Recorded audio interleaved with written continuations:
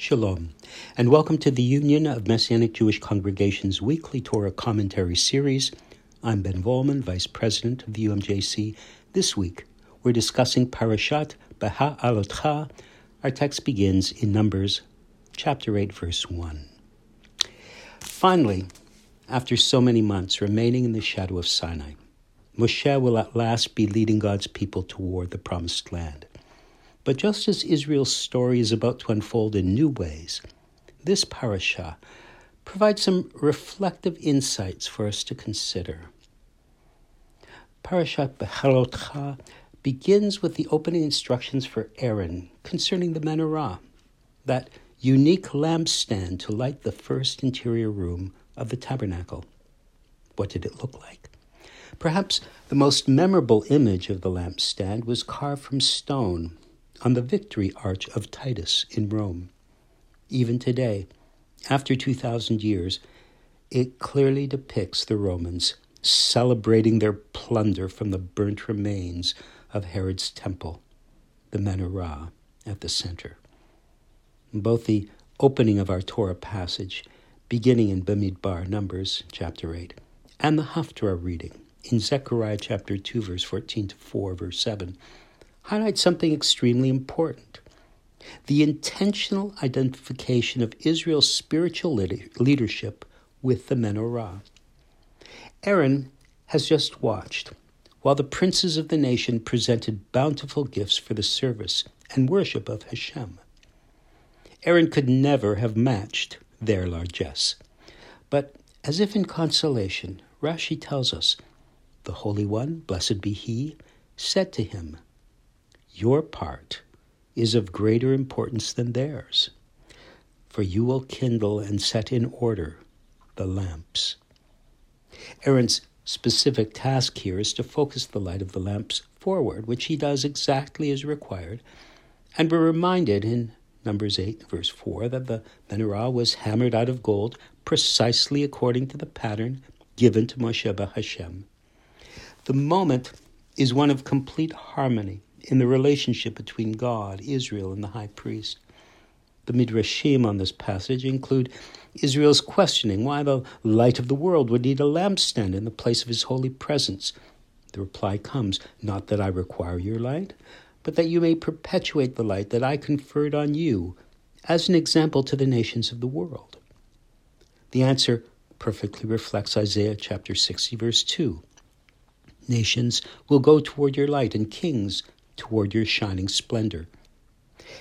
Aaron's legacy as the first high priest will be to remind those who follow him that in spite of all the ways that they may fall short, their calling is still to be the living embodiment of inspiration, hope, and vision, both to Israel and eventually a light to the nations.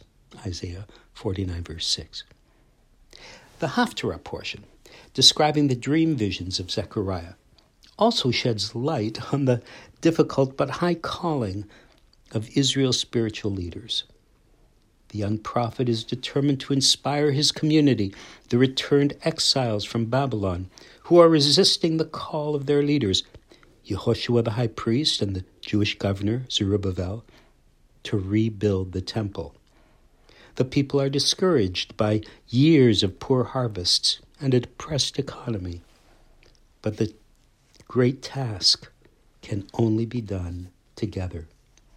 Zechariah's visions in chapter 3 affirm God's choice of Yehoshua, Israel's worthy high priest. And in the final vision of the Haftarah, in chapter 4, there is a word from the Lord for the governor, Zerubbabel.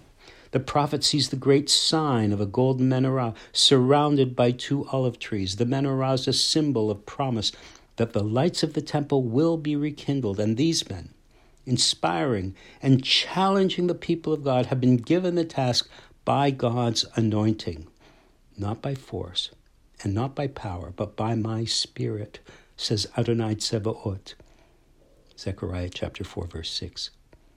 That remarkable visionary phrase sums up the challenge of true godly leadership. We find our way forward, not by our force of will, but guided in the light of the will of God. Yeshua, our ultimate and true Kohen Gadol, also brings us back to the significance of God's leading us in the light.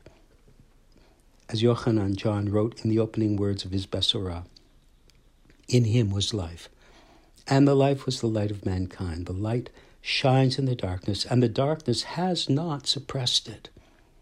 John chapter 1, verses 4 and 5. This is the light of his Spirit that equips each one of us who follows him if we are walking in the light. As he is in the light, then we have fellowship with each other, and the blood of his Son Yeshua purifies us from all sin. In each of these settings, from Aaron to the post-exilic struggles to rebuild the temple, to Yeshua himself, we see how leadership among God's people is both perilous and inspiring. Criticizing leaders and tearing at the foundations of community isn't hard, but we are called to build each other up, as Peter calls us, living stones to be Kohanim, set apart for God. 1 Kepha 2:5. When we go through challenging times, it can be hard not to lose heart. Part of that task is building up our servant-hearted leaders. I often reflect that no one truly knows the price that someone has paid to carry out a faithful ministry except the one who has been called. The humble but symbolic service of Aaron to the menorah and the calling to bring light and be a light to our family, our community, and our greater family in the faith brings us back to our true higher purpose, no matter what the circumstances. I was commenting to a friend the other day how my mentor, Reverend Dr. Jacob Yach, could not possibly have imagined how the next generation would take up the vision of our Hebrew Christian forebears. He was a committed Anglican who loved the church, but he encouraged and inspired me, and I know that he would not ever tell us to turn back from our Messianic Jewish vision. We must follow where the light, the Spirit, and Yeshua are directing us, and uphold the good leaders who are paying the price for leading the way. Patiently, no matter the circumstances, as we wait on God, we will see the light break through, and even the darkness will have served its purpose. I think of that moment when the new state of Israel sought a symbol for their emblematic seal. They chose the menorah, distinctively surrounded by 2 olive branches, now a familiar image on coins, stamps, and Israeli passports.